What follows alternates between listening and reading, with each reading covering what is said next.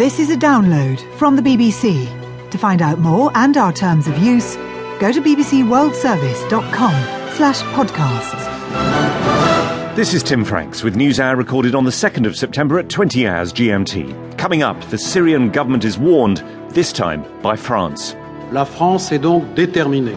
France is determined to punish the use of chemical weapons by the regime of Bashar al-Assad and to dissuade him from resorting to them again.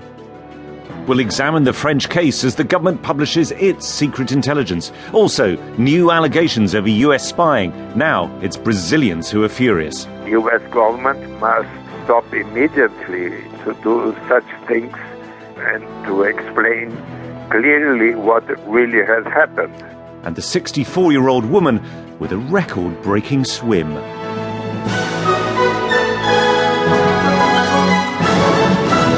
You're listening to the BBC World Service. I'm Tim Franks, and this is Newshour. And coming up later in the programme, we have a special report into the vigilantes hunting sexual minorities in Russia. Our priority is uncovering cases of pedophilia, but we are also against the promotion of homosexuality. And if, along the way, we encounter people of non-traditional sexual orientation, we can kill two birds with one stone.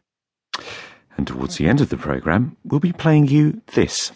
People use you as a bulldozer to get through a crowd, and it's hard to get in cars that are low to the ground. People gotta jump up when you want a high five, and when you're looking for clothes, they never have your size. Sorry. And not just playing that piece of music, but explaining why we're playing it. First, though, for a time it had looked as if we might have spent this programme picking over the rubble of the US-led missile strikes on government targets in Syria. The best guess from the pundits had been that a Western military attack was coming, and it would probably happen over the weekend. But the absence, or the delay in outside military intervention, should not lull any of us into thinking nothing's much happening with Syria. People are still dying daily in great number in the civil war, as we'll hear later in the programme from someone who's just back from one of the less reported front lines.